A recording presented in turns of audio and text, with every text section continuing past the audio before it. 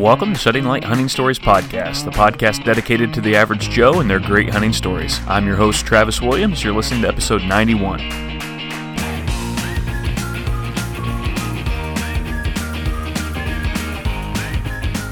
Hey guys, welcome back to the show, or if it's your first one, welcome to the show. Thank you so much for listening, and I hope that you enjoyed today's episode. We've got a great interview, but first, it's deer season, so you know I've got some updates for you. First off, you might already know some of the updates if you're following along on YouTube. We've released some of our best videos to date over on Shedding Light Outdoors YouTube channel, and I would encourage you guys to go over there, hit subscribe. We got some more coming out. We got more videos to edit. It's been a great year so far, and we're just grateful for the Lord for giving us these opportunities.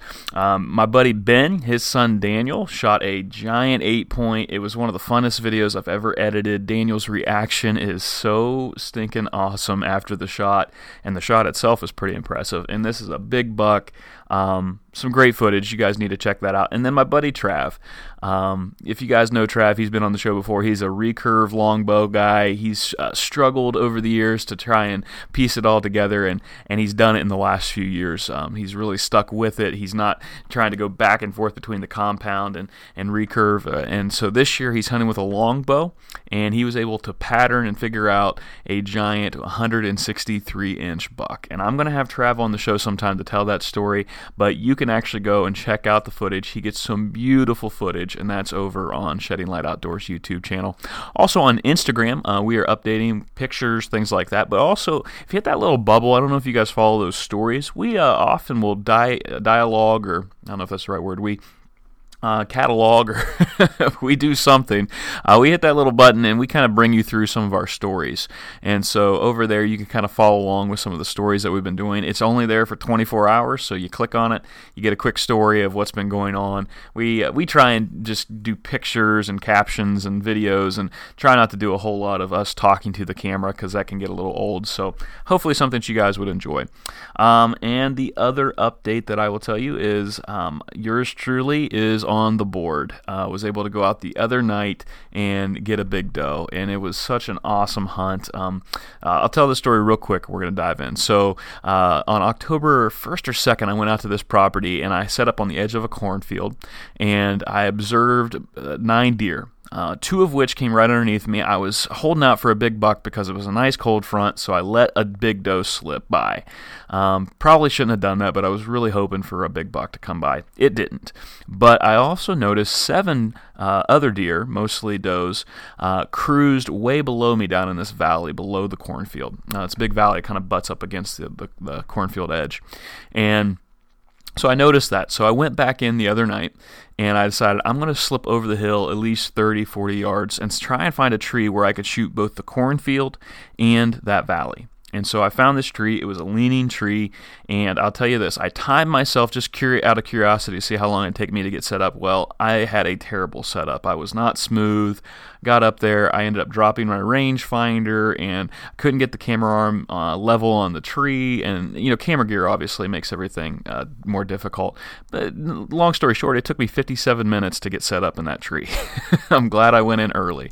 Wind was blowing in my face as I looked down the hill, so therefore it's blowing back toward the cornfield. So my fear was if something comes up along that cornfield edge, it's going to have to be a very quick shot. I'm going to have to get it before it crosses my wind. Fortunately for me, about 6:15, 2 does worked their way, and there actually was a small buck. I didn't see him until after the shot, but 2 does worked their way, and they fed on some oaks right down to my right. So about 2:30, 3 o'clock, they came in, and they slowly came down. I thought they might come over my right-hand shoulder, and I have to go up and over my bridge hunting out of a saddle, but fortunately they stayed low. I was able to watch them get ready for the shot, and I let this doe pass the tree. I pointed the camera in the right direction. I came to full draw, and when you know it, she came and she stopped right behind a cluster of leaves. I could see her, but I knew she wasn't on the camera. And also, something just wasn't right in my mind about where I had ranged that spot. And so I actually let down. And this was good experience for me. If you guys know, I've made some big mistakes in the past couple of years, just rushing the shot and trying to force it. So I let down. I ranged another spot where I thought she was going to walk, got the camera adjusted, and I drew back. and I let the arrow fly. She was about 23 yards, and I felt really good about the shot. She did a mule kick, and then she ran and disappeared, but I heard her crash. And so I took my time, got down, and slowly followed that blood trail. Okay, I won't lie. I tried to go straight to where I heard her crash, couldn't find her, so I had to come back, and then I did the right thing, and I slowly followed that blood trail. And, I found my arrow, I guess, initially, and it looked really good. But slowly followed that trail, and I found a real nice doe at the end of it, and had some buddies help me get her out. She's at the processor right now, so it was a great experience. It got me ready for that moment. Whenever in my county, you're only allowed one buck and one doe. Now I could go to other counties and try and get a doe, but we'll see what happens. So that's my season recap. That video will be coming out on Shedding Light Outdoors YouTube here in the next couple weeks. I've also got my buddy Corey's first deer that we're bringing out, and I'm sure in the next couple weeks there's going to be some other deer, hopefully some other deer that we capture on camera. So excited for all that. That's the update. That's the stories. And today we have a great guest. His name is Zach Crow. Zach was also able to get a deer, and it is his biggest buck to date. So we go through Zach's kind of progression as a hunter, and he talks about some things that he did to change it up, to kind of change up his style of hunting, and he believes that helped him, and I'm pretty sure it did help him get on a really nice buck this year. So we're going to dive into that story right now. Guys, thanks so much for listening. Here is Zach Crow. All right, guys, I have Zach Crow on the line from Pennsylvania. Zach, thanks for joining me tonight. Hey, glad to be here. How's things going, man? Oh, pretty good. I can't complain. I had a great start to this season. After the way Ohio kind of wrapped up for me last year, I was really hoping for another shot at something nice again this year. And luckily, it happened this season, and it didn't take too long. So I get to kind of enjoy some good weather here and not freeze my butt off until I decide to get back to Ohio. So it's going to, I'm going to get my licks in the cold weather, but at least I get a little break before that. Yeah, and that's, I hadn't met you before. The way I found you is I just went on Instagram and I went to the tags where I can search for a tag, and I tagged first buck. And I think your wife tagged you, or girlfriend, I'm not sure which, tagged you, and it's something that said first buck, but it's not your first buck, it's just your biggest buck, right? Correct. Yeah, right. She's actually my fiance. We've been engaged. Congratulations. A year and a half. We were supposed to get married actually about a little less than a month ago, but COVID derailed all that. So now we're pushing the wedding to this September and just keep our fingers crossed that COVID doesn't push it back again. Yeah, absolutely. Well, congratulations on your engagement. Sorry about the delayed wedding. Tell us a little bit more about yourself, what you do there in PA. Yeah, so, I've been an athlete pretty much my whole life. I played hockey growing up all through high school, college, played baseball, football a little bit, and always was an outdoors guy. Along with that stuff, I like to fish. Growing up, nobody in my family hunted, and I always wanted to.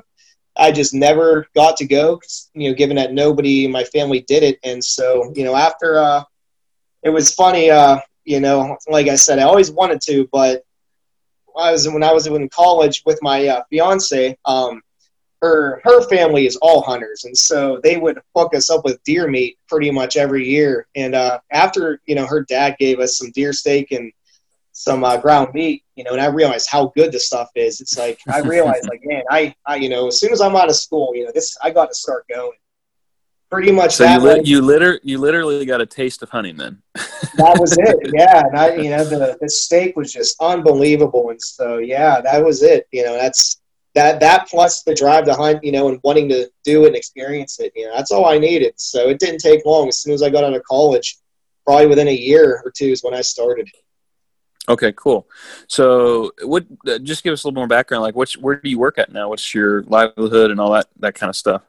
So I work for a company that installs like custom cabinetry, closets. We build out master closets, new construction. So basically, light carpentry. I've done some heavy construction, so a lot of things along those lines. I did a corporate job for a couple of years, and just was not my cup of tea to sit in front of a computer screen all day, and I don't like to sit still for very long. So after a little time doing that, I realized, hey, I got to get outside and start work, doing something a little different. And ever since I made the job change and started working in this field, I've loved it. Oh, very cool. So so your wife's family gets you into hunting, right? So how did that go? Tell us about your first couple years dabbling in this and how that looked. Yeah, so the first year, it all started with a Mossberg 500 12 gauge smoothbore shotgun. Oh, nice. So pretty much as primitive as it gets in modern day, and I live in an area around Pittsburgh, Allegheny County, and it's a special regs area, so we're not allowed to use rifles here. So either way, it worked out. And yeah, the first year I went out, I would ask, her dad and stepdad, they're huge hunters, been hunting their whole lives, and killed a lot of nice bucks, and between guns and compound bows and all the good stuff. And I took as many tips as I could, but pretty much it got down to just getting my feet out there and getting some experience. And that first season, it was tough. I think I only hunted gun season for my first 2 years, so that was a limited season for me. And so I think I probably got out about 10 days my first year, but I only saw a deer one time.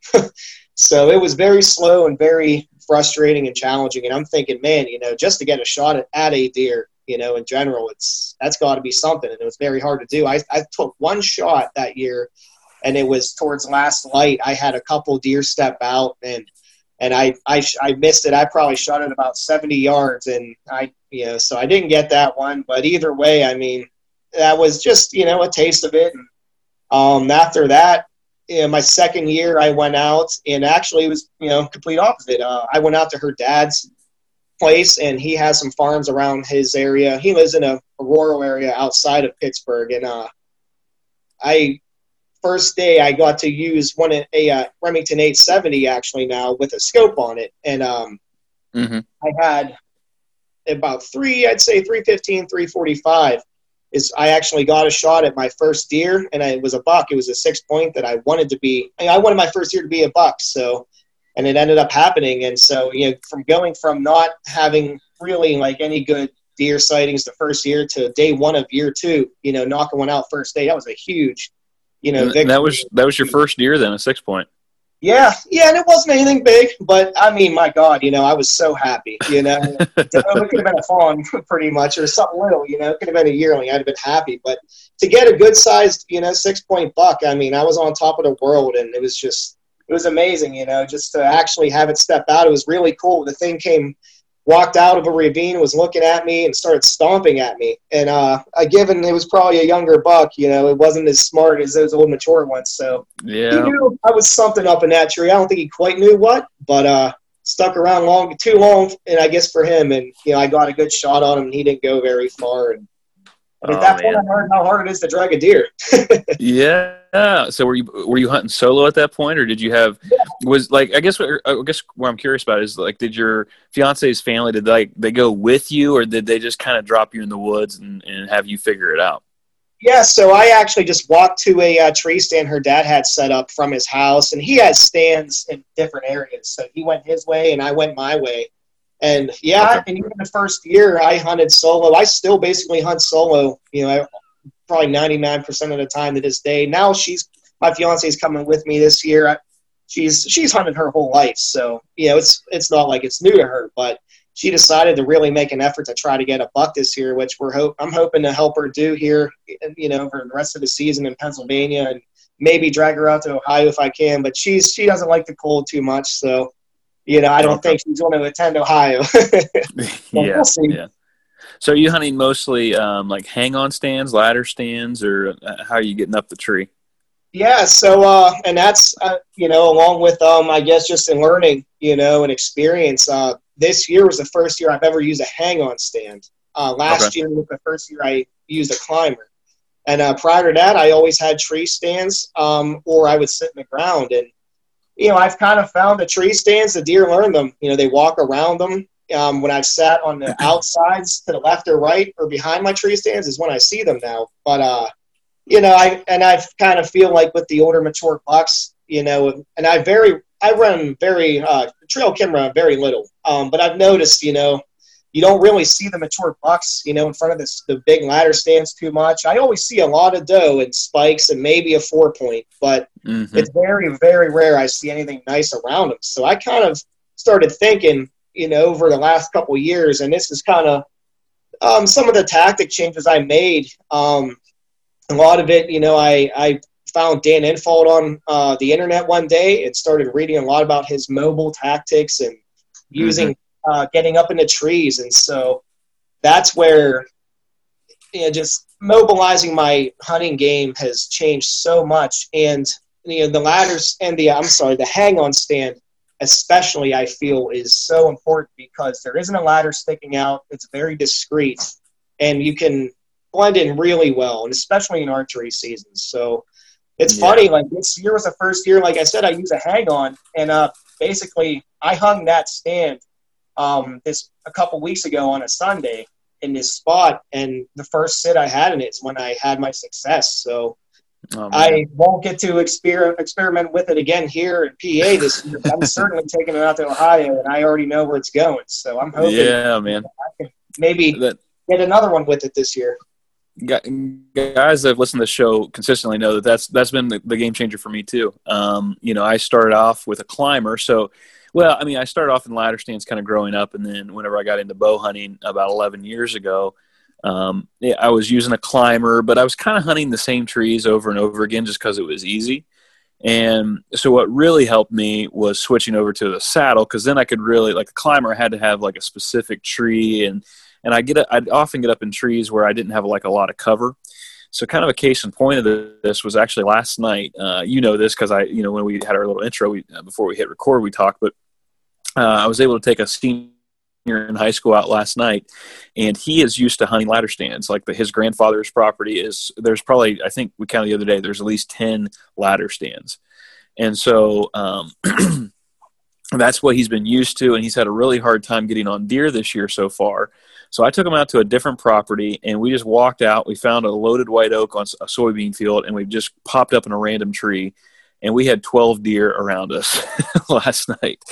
And it was just awesome. And to see his eyes, like this kid, he's like, this is awesome. He's like, I like this idea of being able to hunt like any tree I want to. And I was like, man, it is sweet. I mean, and I can, there's guys that kill them out of ladder stands without a doubt. I mean, there's a way to do it, but I love that idea of the element of surprise and being in a new spot, seeing a new area every time. I really like that too. And it's been very effective for me as well. Sure, yeah. I'm sure you changed that kid's mindset completely as far as how he's going to hunt now, which is, hey, that's we all hit that point. But that's, mobilizing and, just moving around. I mean, that's huge because, you'll find you burn places out. You just get too much scent in there, and, you don't want to kill spots that way. Exactly. And I think, like we talked about, I think you may have listened to like the last podcast with Casey. There's always that element of safety. So I forgot to mention one thing I definitely do whenever I'm taking guys out is I got up in the stand, use my saddle and my lineman's harness to set the sticks. And I would love to be higher, but I'm trying to make sure he's safe climbing up so I don't make the sticks too far apart. Got my Lone Wolf hang on that I actually won the thing. And I put that on the side of the tree. And then I put a lifeline in there and I dropped that down to him so he's never we kind of talked a little about that a little bit last week, but I just think that's a big thing. Whenever I'm taking a guy out, I want him to see the value of hang on hunting, but I also want him to see how he can be safe the whole time. That's huge. Sure, yeah, and to touch on your last podcast with that gentleman that fell, that is something ever since I started climbing, and even now I'm going to incorporate it when I sit in ladder stands. But if you're climbing, climber, hang on. Whatever you're doing along those lines, it's so important to have a safety harness, a rope, all that stuff, because once, like he said, it happens in an instant. And in that instant, next thing you know, you could be waking up on the ground. And one thing that really kind of stuck with me when he was talking about how he couldn't breathe for a while, and I always carry a whistle on me in case something happens, so that I always figure, hey, if I fall, I'll start blowing this whistle and maybe people will hear me. But what if you can't breathe? I can't blow that whistle. So you're better off, just having the safety equipment and not being too comfortable, making sure that you're latched in every time you have solid footing. Because, actually my fiance's father, he fell out of a stand years ago and actually broke his back And, so it's happened to him. I mean, Yeah. I know people it's happened to. We see it happen to hunters every year. It's just not something you ever want to take lightly. And you want to come home to your family, your loved ones, and make sure you can get out there again and keep doing the thing you love. Oh, and even ladder stands. That podcast released this past Sunday, and before I could even share it, I got a message from a guy that I was in a hunting group with last year on bowhunter.com, just a little fun competition kind of thing. A guy in the group was climbing up a ladder stand that he hadn't checked yet that year, and got about halfway up, and the thing came detached from the tree, and he ended up breaking his collarbone, broke a couple other things, and was being checked for a small brain bleed, and thank goodness he's okay. But even that, I think just general. We talked a lot last week about just climbing safety, but beyond that, I think letting people know where you're hunting. So I always try and let my wife or somebody know some GPS coordinates, like, hey, this is where I'm going, this is my general plan, so they can find you if you don't come home. I think gun safety, gun seasons are kicking in. Had a buddy that was crossing the fence and didn't hand his gun to somebody or didn't slide his gun under, and he got tangled up in the barbed wire and shot his toe off. So there's just all those things that I think it's not just the climbing, it's also the whole thing people need to be careful about. Exactly. Yeah. You just, you always want to stay on top of it. Don't get too comfortable and let it catch you off guard, because it's, once that happens, you can't take it back. And, it happens so fast. Well, Zach, let me ask you this. You shot your biggest buck to date this year. I know that. Are there any other stories between you shooting your first and you shooting your last that kind of stand out to you? Any stories that kind of rise to the top? Yeah, I mean, I can even talk about, both of the past couple of years, the bucks I got. Maybe I'll start with 2 years ago when I got my first, nice, respectable buck, I'd say. It was an 8-point. Not sure on score. I've never really had him scored. I'm not crazy about that. But, maybe I'll start doing it as I gain a collection of antlers here. But, but yeah, it was an awesome day. I mean, it was kind of a day like you had with that boy you took out yesterday. A lot of times when I hunt, especially at least early on, I didn't see a lot of deer the first couple years, and just to see one was awesome. I remember points I'd go like 9 days without seeing a deer. I'd count the hours. It's like we're on hour 91, no deer. It was crazy. But I've gotten smarter to the point where now, I see them pretty much every time I'm out, or every other at least. And this one day, I mean, I went out and it was, it got capped off at the end with the harvest of that 8-point. It started out in the morning, same place I got my first buck. I got out and it was like, day was breaking. It wasn't like pitch black or anything. So I could see, around the field I was walking out to. And I got in a stand there that was on a field edge.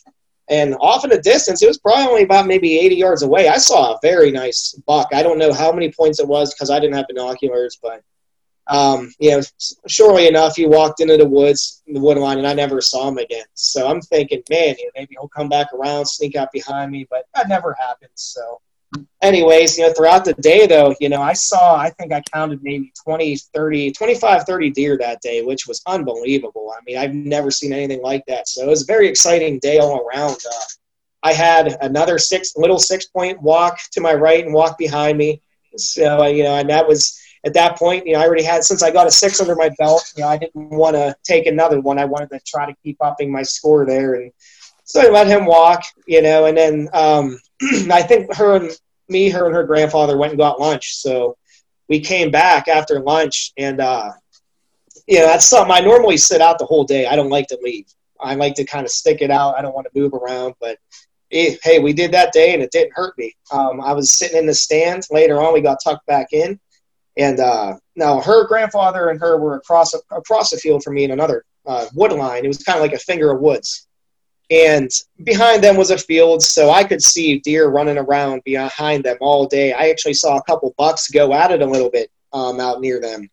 Okay. And they never got a shot at any of them. So eventually I'm sitting there, and along their wood line, I see a really big doe walking straight down the line, and they have a blind tucked in. And this thing was going to walk right in front of her blind. And it would have been really, really cool to see her take that with him that day. But it got too close, and it actually spotted them, and the doe snorted and took off, started running like crazy. And then all of a sudden to my right, I had no idea he was there yet because I couldn't see him through the leaves. But a pretty nice buck took off and started chasing this doe. And so I'm thinking like, oh, man, there goes my chance. I literally had a buck. He was about to walk right in front of me. There's no way I'm going to see another one. And he would have been a nice one. I don't know, again, how many points because it happened so quick. But so after that, I'm thinking, man, well, if there's only a couple hours left in this day, that's probably it. I mean, I saw how many bucks today. What are the chances I see another one? So after that excitement happened, I'm sitting there. It's all quiet. And all of a sudden to my left, like probably, I bet no more than 5-10 yards away from me, underneath me, through the trees, I see a little bit of movement. I look down, and I see a pretty nice 8-point. His head is just right on the wood line where my stand is. And so I'm thinking, like, oh, my, like, here he is. I'm going to get a shot if he walks out in front of me. And I had some branches kind of in front of me that were concealing me, so he had to walk the right path to not scent me and for me to get a shot. Sure enough, he did. He took a few steps, and I already had, and I was sitting with my legs folded and my crossbow was rested on my knees. So I was in a perfect shooting position. I didn't have to move or anything. And I had my scope, just right on the outside edge of these leaves. And if he literally just walked right into the scope. And think I used my 20-yard crosshair, and I put a perfect double lung shot on him. And it was funny. I nailed him, and he took off and ran to the left. And, this was the first time I ever hit like a pretty good-sized buck. And my heart's racing a million miles an hour. I'm shaking. I have the buck fever.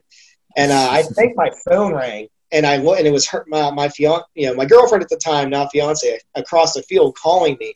And she said, did you get, you got one? I was like, yeah, because they heard the bow snap, and they could hear the impact. They heard the bow snap and the thud of it, my arrow hitting the deer.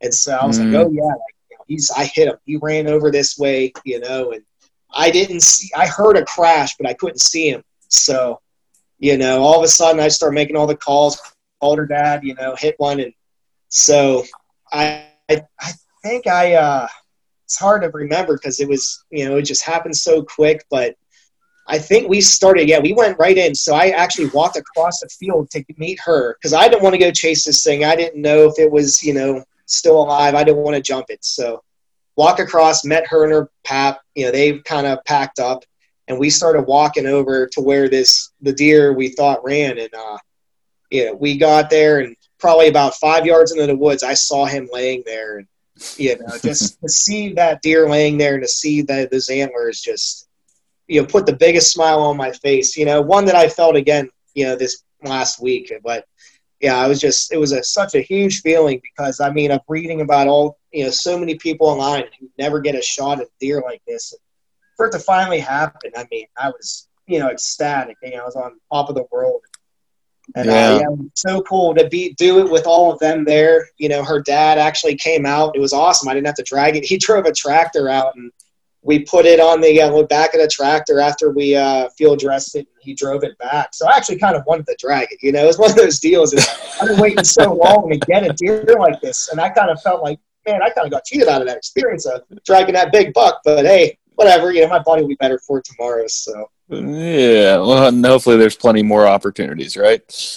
Yeah. That wasn't the last one. Yeah, this last year. Now, this was pretty cool. This was another first. Now, this was a 7-point that I got. Now, this was close to home around where I live.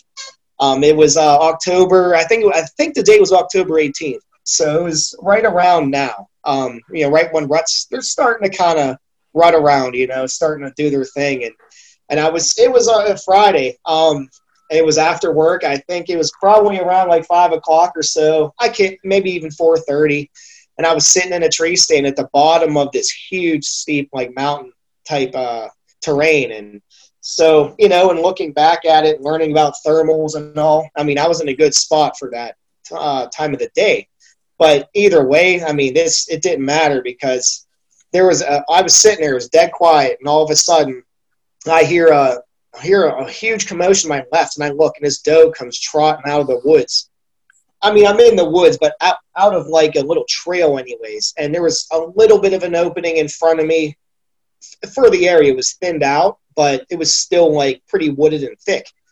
And she comes trotting out, and behind her comes that 7-point buck. And I saw the 4 antlers, the 4 up on the one side. So I was like, oh yeah, like either way, I'm thinking, I want to get at least an 8, maybe a 9, get an 8 or better this year. But it was one of those deals, buck fever took over, and she ran right in front of me on this little plateau, stopped, took a 90-degree turn right directly at me, trotted down this little bank onto the open trail right in front of my this tree stand I was sitting in.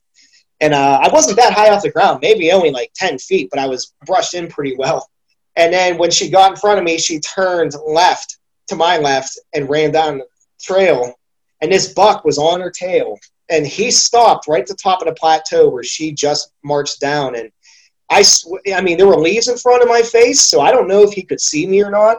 He paused and was kind of looking, so I'm thinking, he might see me. But either way, he was chasing that doe, and I heard him grunt down the hill. And that was really cool to actually hear him grunting at a doe. And he ran down, turned, followed her direct trail, and then he stopped at my 10 o'clock at probably like 15 yards away at the most. And I had a perfect like quartering away shot, and I was able to put another double lung shot on it. I hit him, he ran back across me, and maybe only went another like 30 yards. And so yeah, I mean, I was hoping he was an 8-point, but I was happy as heck anyways to just get another one, to do it again and repeat the success. And it was a cool experience seeing him actually chasing a doe and grunting. Like, that was the first time I ever witnessed a buck doing that before. So that was a really cool, memorable, harvest in itself. Yeah, that's awesome, man. So I guess question before we get, I want to hear your story from this year, but you talked about Dan Infalt, and I think guys that listen to this probably are familiar with him and a lot of different tactics, but there's different tactics that you pick up from different people. What do you think are if you could pick like the top 2 things that kind of come to mind that are helping you find deer, get on deer more than you were your first couple of years, what would those things be? What are the things that you think that are maybe helping contribute the most to your success? I'm going to assume that one of them is being mobile, kind of mention that one, but what's your thoughts? Yeah, so, I mean, there's definitely a couple of things. onX, I'm sure everybody has that.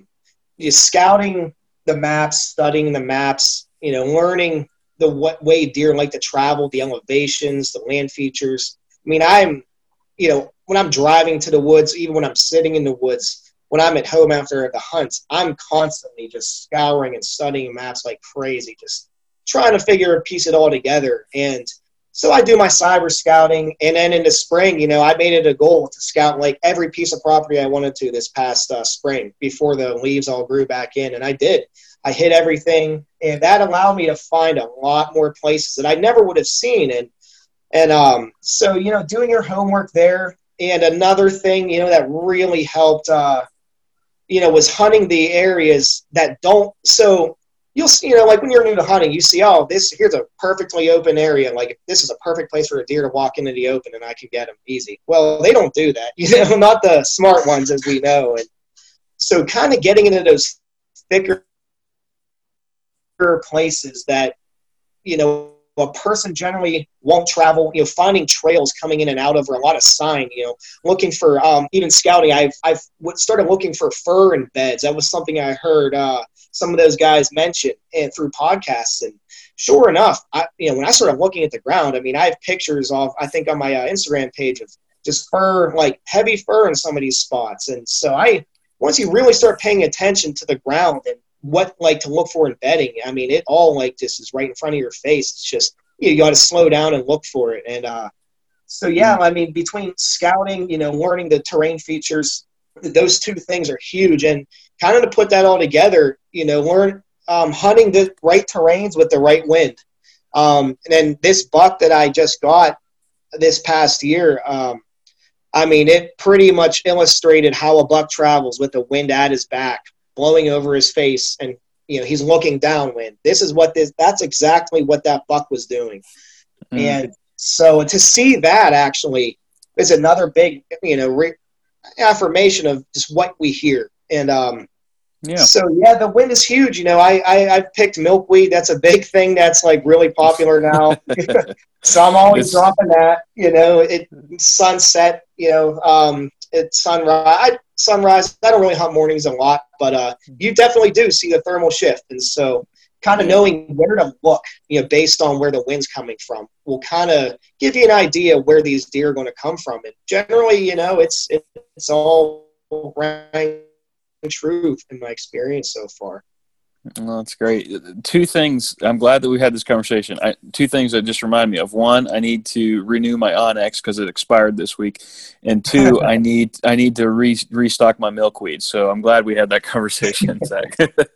Yeah, luckily in Ohio, where I've been going, it's everywhere. So I know it's funny. Yeah. I see people always saying, "Hey, I can ship you some milkweed," or people were selling it to each other online now, it seems. But yeah, you just got to find yourself a good patch and keep yourself stocked when you see it. When you see it, grab it, because it is important. Hey, like 1 or 2 pauses lasted me a whole year plus. So it's good stuff. It's stuff that you don't see, like with I had like a powdered wind checker, but you only see it for a couple seconds. The biggest thing is to watch that milkweed, and as it gets somewhere to the ground, it keeps going. It might swirl up, and that really shows you your wind beyond, like, you think, oh yeah, it's that powder just blowing, behind me. But the milkweed, since it stays and doesn't dissolve and it floats down on the ground, you'll see it goes behind you, but then it goes down and out to your left and out in front of you. So it really exposes the swirling wind, and it shows you where, when that deer gets to that spot, like, you're busted, get it by. So, yeah, a lot of those things, you put them all together. It's the more you do it, you're going to see, it's going to work for you. Yeah. Well, man, I'm glad that's working for you, and I think it's working for a lot of guys, actually. So let's dive into it. This year, you've kind of put all these tactics together. Tell us the story of your biggest buck. Yeah. So over the off season, and this kind of all leads up to how I got to this place. And I guess I'll even go back as far as last year. I went hunting down in Shawnee National Forest, or Shawnee State Forest in Ohio. It's closer to the border of Kentucky. And there's some friends. I went with a group of 3 guys, and they've hunted this property where I got this buck this year. They've hunted it for years, and so I've heard, they just told me some of their stories, and and I've always wanted to go there. And so I finally said, all right, well, I'm going to go there this year. And but over the off season, I scouted this one area very close to there, and I found this insane area of just, there were so many tracks, probably 100+ trees just shredded up. There's some pictures on my Instagram of this place.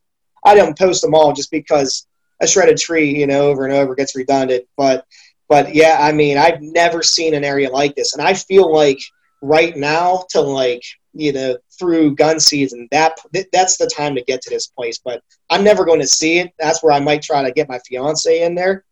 But so I sat there the first couple of days of the year just to check it out. I didn't see anything, no new sign, like the trees weren't ripped up yet. So, but I never got to see it grown in. It's very thick. But I figured, hey, this isn't hot yet. It's not the right time, so I'm going to move around. I went around, then I moved over to the place where I got my 7-point last year, sat there a couple times. And actually one night we were driving down the road and we saw 2 huge bucks right on the side of the road by there. So I think there was at least a big wide 8-point, and I didn't see the other one, but she said the other one was really big. So, and I know, like, over the years, I've heard stories and seen some pictures of some big bucks killed there. So it's that like steep mountain terrain, and just the area big bucks like to get into where not much can get to them. So I figured, hey, I saw these bucks here tonight. I'm going to hit this the next few days. So her and I actually went there, and she saw the one day she had like 4 young bucks walking around her, sparring a little, but they were all like spikes, 2s, 3, 4-pointers. And then I didn't see anything. I set my hang-on up actually that evening, but I didn't see anything. And then I sat there probably a couple days. I think it was like almost a week later, I went back, and I had one of those, I think, little bucks that she saw come underneath my stand, like right before sunset. He was probably like a 4-point. And so I'm thinking, well, maybe in a couple years, buddy. Yeah. But, it's in a good place, but it's just, it's one of those things. You hit that spot enough, you're going to get your chance at one. But so after not seeing anything too crazy, and I decided, all right, well, I'm going to go test out this other spot now. And this is where I ended up getting my buck at.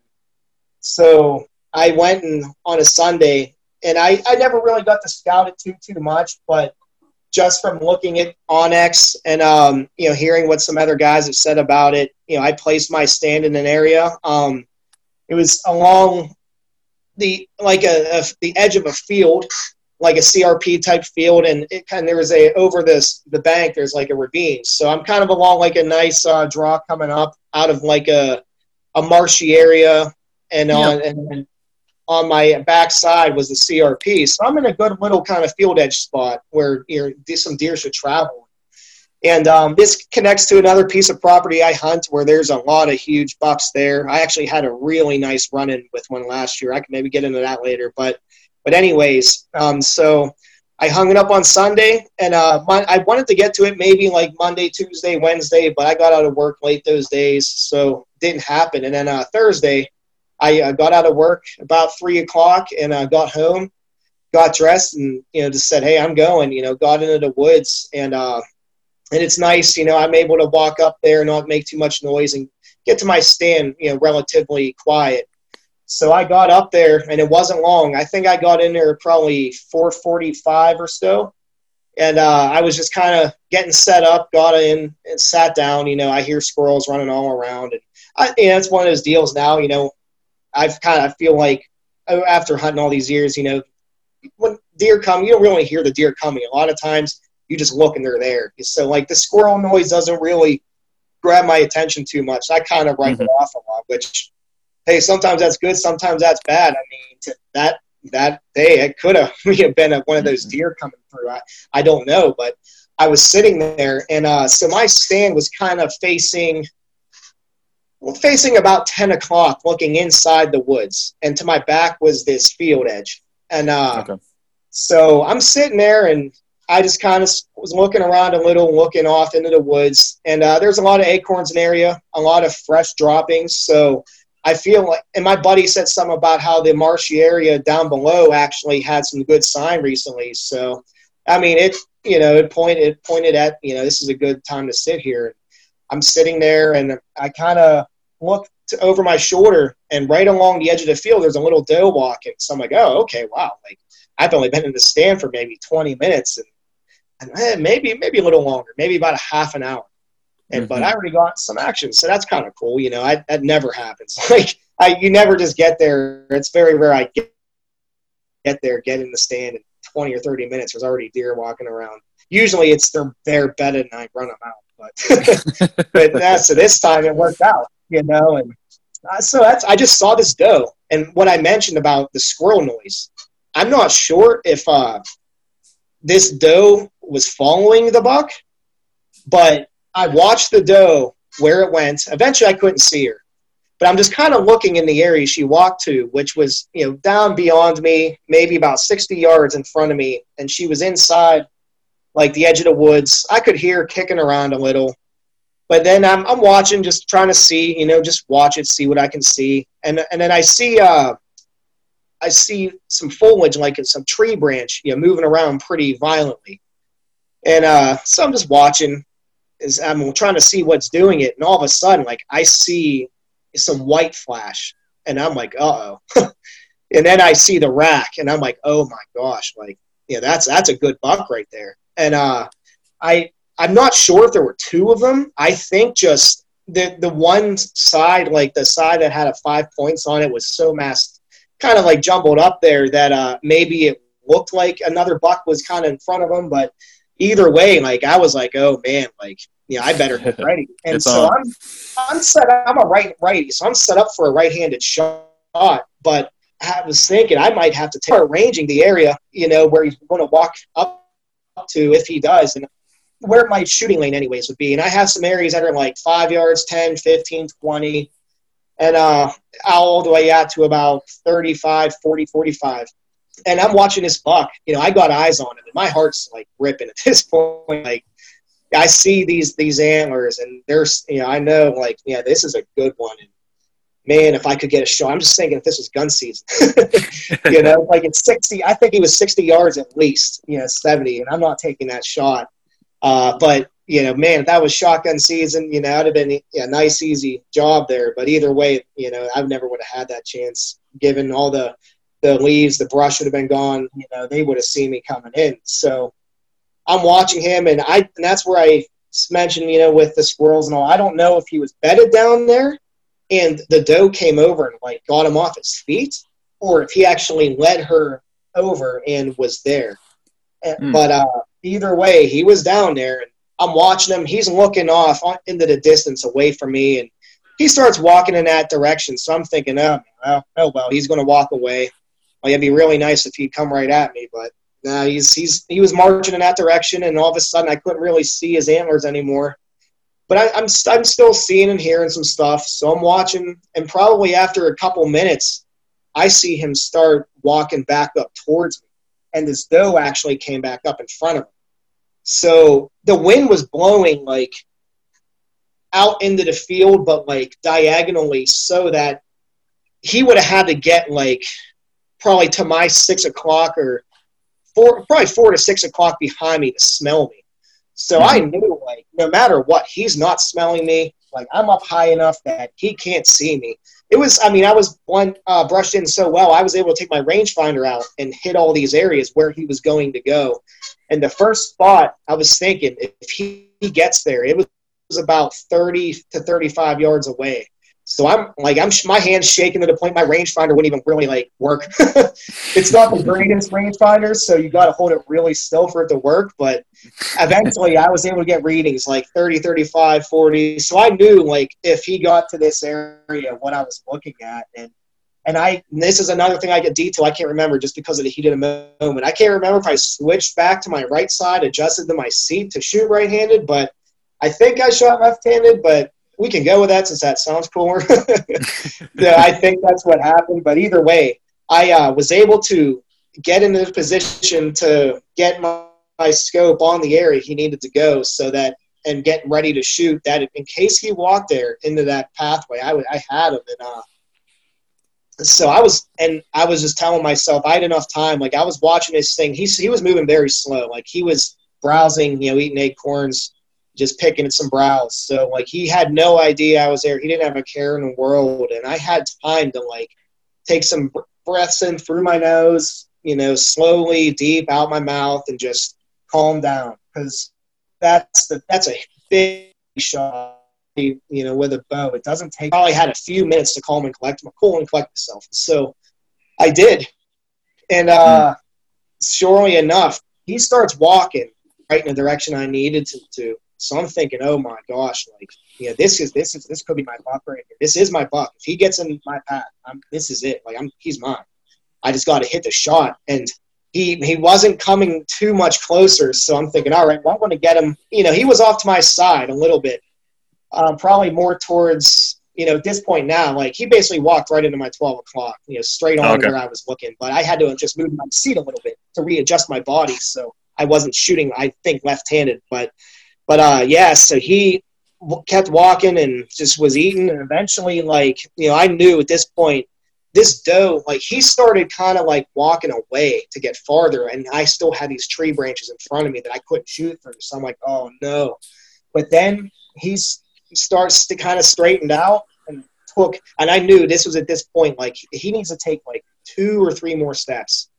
And I got a shot. And as soon as he gets outside these leaves, just like that 8-point I shot a couple years ago, you know, I'm letting it fly because I had the exact spot range. I knew exactly how far it was. Right. And so he did. I mean, he took that, you know, 3 steps, 2 steps, and it's like, all right, he's starting to look out away, like he was going to maybe walk away, but he was picking his head up, putting it down, and he was, at this point, he was broadside, so he was in the right position for me to shoot, and he took that 1 more step, and then I had him clearly in the middle of my scope.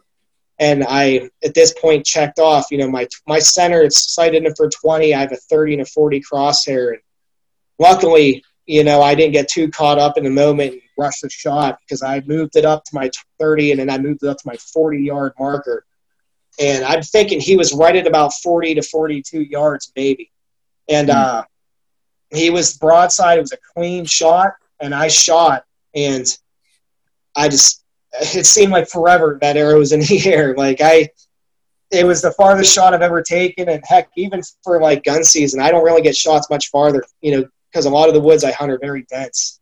And but I watched this arrow go, and I heard the noise, and he mule kicked, and so I was like, oh my gosh, and then I saw red coming out his side, just kind of like in these videos you watch, online, and so it was really cool. And I'm like, I hit him, I nailed him. And so my heart starts racing a million miles an hour, and I just made sure I kept my eyes on him because I had one last year that I skimmed his body, and I watched him as far as I could, but it was in a similar type CRP field, and I know how hard it is to look for them. Mm-hmm. You get out there, and that grass is as tall as you. And then, so I knew I must keep my eyes on him and watch him go down. And I watched him, and I saw, he was bleeding pretty good. I saw every step he took, someone's coming out, and he didn't look like he was doing good. And then all of a sudden, probably after about 60, 70 yards, I saw him go into some really thick stuff that I couldn't see him anymore, but I thought I heard him go down, and then I didn't hear too much. So I sat there, and I'm trying to calm down, and I'm thinking, I knew I hit him, and I'm just trying to pay attention, make sure he doesn't get up and run again. Kept my eyes on him for probably another 30 seconds, minute, and then I got my phone out, called my fiance immediately, and first thing she said, and she said this a couple times, because she knows, I don't call when I'm out hunting unless something's happened, good or bad. Mm-hmm. And she answers the phone and just says, "You got one?" And I'm like, "Oh yeah, I hit a big one. I think he's good." And I kind of wanted to downplay it because I was like, "Yeah, he's a good one. I'm pretty sure he's pretty nice." But as I said, I don't have him in my hands yet, so I'm not counting it until I got him in my hands because, you just hear stories of never finding them. And so, at this point, I'm like, I got off the phone, sat there for probably 15 or 20 minutes and watched the area, never saw any more movement. And so I packed my stuff up, and I was just, my heart was going a million miles an hour. My adrenaline was through the roof. And I just said, all right, well, I'm not going to go, well, I know where I think he is. I'm going to pack up. I'm going to go home and get her and come back. That'll probably take me an hour before we get back and get to the deer so that, I give him at least an hour to expire. And I did not want to have a chance, jumping him again, considering that at this point, it was like 5, I think it was right around 5:30. It might have been 5:38 or so, something along those lines that I took my shots. So I probably only had about an hour and a half to sunset. And so by the time we got back, it was probably about 6:15, I'd say. So I wanted to kind of get in quick because I didn't want to be looking in the dark. But so we got back, and I think we pulled back in 45 minutes. I don't live far from where this is. It probably only maybe 5 minutes. So I was able to get down out of the stand, get to my car, called my dad and told him, I just hit a monster, but I'm like, I don't have it yet. So, I'll tell you when I got it. I just didn't want to jinx it, didn't want to count it. Right. I didn't have that thing in my hands. And knowing just how, after last year and I had those chances and how much it hurts and how much you beat yourself up over missing an opportunity of that nature on a buck like that. I was just praying to God that I got this thing, just please, let me get this thing. Let me find him. And, cause it's so hard in that grass. I said, right. You almost got to trip over him sometimes. And, so we go back, and when we got close to, back to where my stand was, I just said to her, all right, now let's be very quiet. I'm sure he's, not alive anymore, but I don't want a chance, him hearing us running.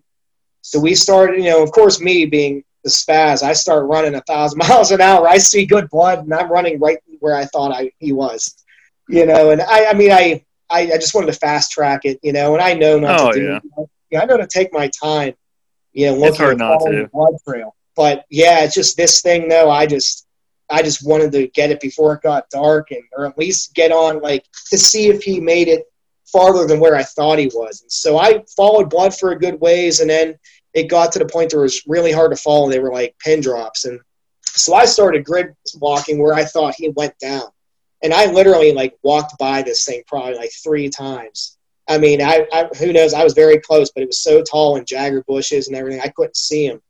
And so I'm on the other side of this area where I thought he was, and she's, tracking blood like you should. She's like my bloodhound. She always finds when we're shed hunting the deer antlers. She's always very good at following blood trails. So I was lucky to have her there, and I can definitely thank her for helping me find this thing, because I'm out the other side and I'm not seeing blood. And I'm starting to get those terrible feelings of, oh my gosh, here we go. I'm not going to have to call off work tomorrow to find this thing, thinking, how am I going to do that? Or how late am I going to be looking tonight? And then I'm looking around, and all of a sudden I hear her say, I found more blood. So I'm like, perfect. This is right where I thought he was. And I was on the other side. I was probably about 30 yards or 40 yards away from her. So I start walking towards her in this thick stuff, and following directly where her line was. And I'm walking and walking and walking, looking around. And all of a sudden I just see a white belly laying there. And at this point I knew it, and I literally threw my arms up to the air and looked up to the sky. And just that moment, just like Rocky, I felt like, just like, I did it. I took a shot on a nice buck. I found him. I got him. He's mine. I finally have one, to feel good about, or feel great about, one that at least I can be happy with, the rest of my life. A big accomplishment for me as far as, how much I put into this. And so it was just everything I thought it would be. And really it didn't set in for days, but at that point anyways, it's like, all right, we got to get this beast out of here. Yeah. And it was pretty brutal dragging it up. You kind of wish you had a tractor to come out there and get it, huh? I wish, right? Yeah, my neighbor actually, I thought about calling him to help, but once we got it up out of the one area into the top of kind of a hill where there's a little bit of a driveway to go down, it wasn't too bad. He let me borrow his sled, so we dragged him like that. But just getting him up for the first probably so many yards and up a hill was pretty rough as expected. But I was glad to have her to help me, because I mean she's 5 foot tall, 110 pounds soaking wet, and yet she helped me get it out though. I mean, without her, it wouldn't have happened. It would have taken me probably 6 hours. Instead, I bet we got it out in maybe an hour or so. So it wasn't bad. That's awesome. Just to get that thing and get it back to my car, and just to know that I had it and it didn't escape me and I found it was just huge. I mean, and that whole night, I mean, I don't think I got to bed until 1:30 at night after field dressing him, getting him down to the butcher. And then at home, I'm just sending pictures of my friends and talking to people, and I'm so wound up. Luckily, it was a Thursday night, so I only had to go to work for one day because I couldn't focus at work the whole next day. I'm just thinking about this here all day. And so I had the whole weekend to kind of enjoy it. And, just Friday night, it was just, I just couldn't believe it. Just the reaction, I was getting from some people, and just to see it, and just to see that, wow, I got a trophy buck. I mean, I can't believe it. It's, I just didn't know if and when that shot would come again. After going from the first year to not seeing any deer, to not getting anything real big, never seeing anything huge that I had a shot at in the season. I've had big ones in front of me, but they were out of season. On our extended season, I had a monster in front of me, but I would have had to shoot it with a flintlock or a crossbow, and I only had a shotgun, so I had to watch them go away and out of my life forever. And so I'm thinking, man, to finally get one in season. And really, archery is what makes it happen. Ever since I started hunting archery is when I've gotten all 3 of my bucks now in archery season. Well, that's a major accomplishment, and I tell you what, he's a beautiful buck. Looking at the pictures of him, and tell guys, you also you kind of chart some of this or keep track of some of this on your Instagram page. So tell guys about Blackbird Outdoors, what you're doing there. Yeah, I mean, really, it's basically just like a journal of my hunting journey. I mean, it's really cool to have people follow along. You know, it's a neat community, and you almost feel like you know some of these people you interact with all the time, and and you learn so much from one another. That's what I like about it. We share tactics and just tips, advice, whatever with one another, and so that's where I love that community feeling of the hunting groups on there, and I started doing it. I think this is the third season now that I've started the hunting page on there, on the Blackbird Outdoors page. And so that's on Facebook and Instagram?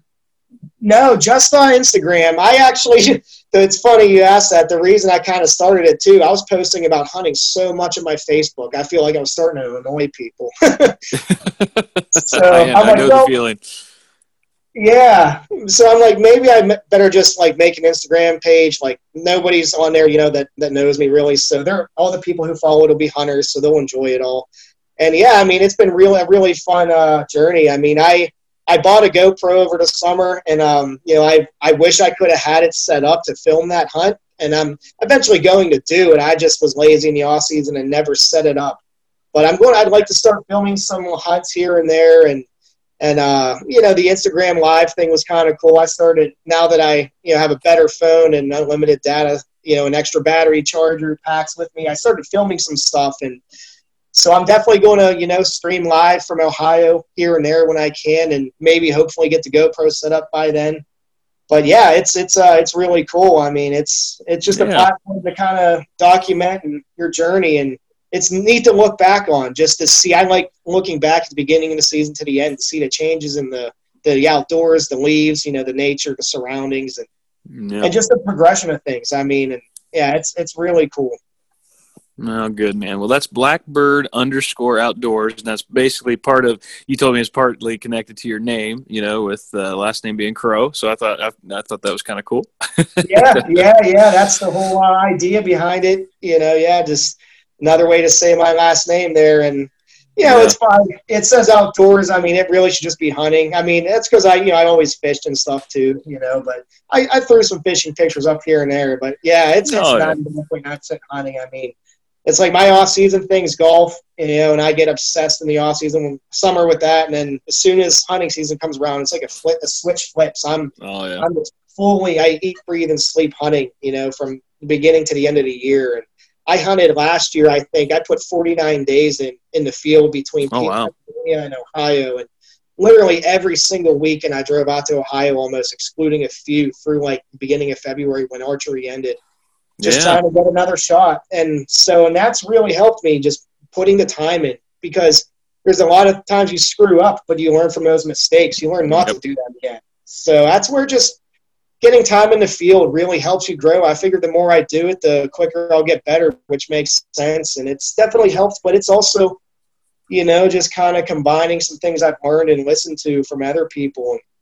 But it's hard to learn from your couch. You got to get out there and you've got to experience it. And it sounds like that's something that's definitely contributed to your success this year. So I just want to say congratulations and thanks for sharing your story with us tonight. That's really good. Oh yeah. Thank you. And, another thing, I'd like to say too, and that really helped is, breaking your comfort zone. Okay. And just pushing in farther. Like, going to Shawnee State Forest out in Ohio last year, that place is like 65,000 acres. That's the first time I hunted anything like that. I'm used to hunting small properties, maybe 40, 100, 300 acres around here.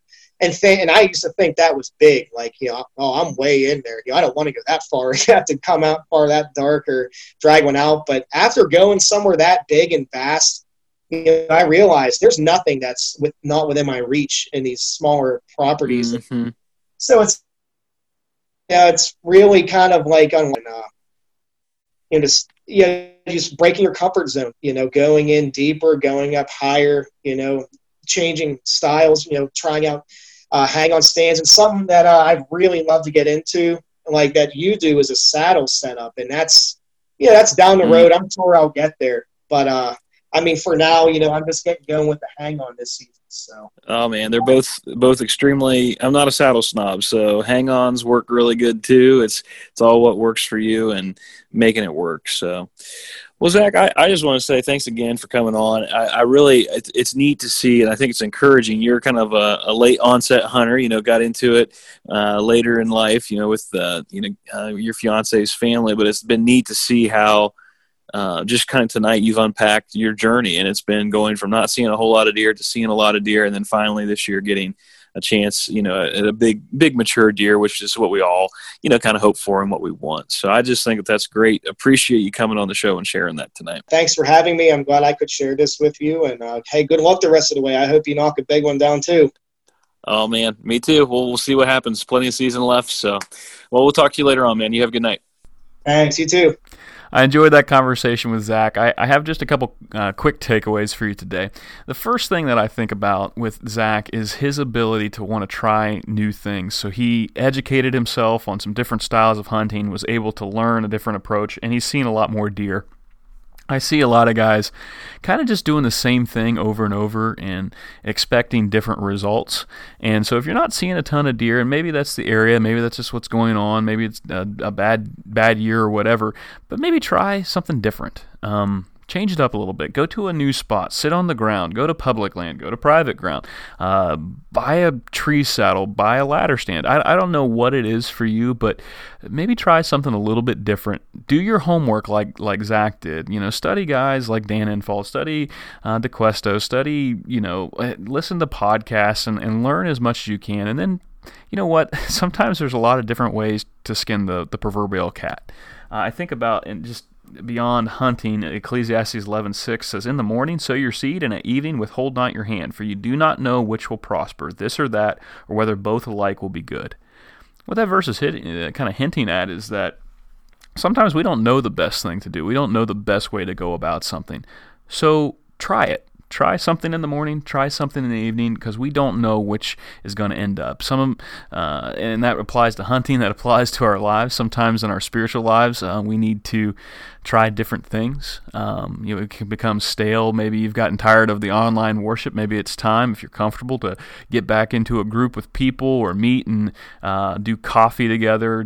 I used to be a part of a men's Bible study on just a few guys got together, and we'd eat Bob Evans and we would study the Word of God. Just be willing to try different things. Variety is the spice of life, and sometimes that is what makes things fun again. So there's just some things for you to chew on. Hope that you guys are having a wonderful season so far. Hope that you're being safe and doing well. Thank you for listening to the show, and as always, remember to shed the light.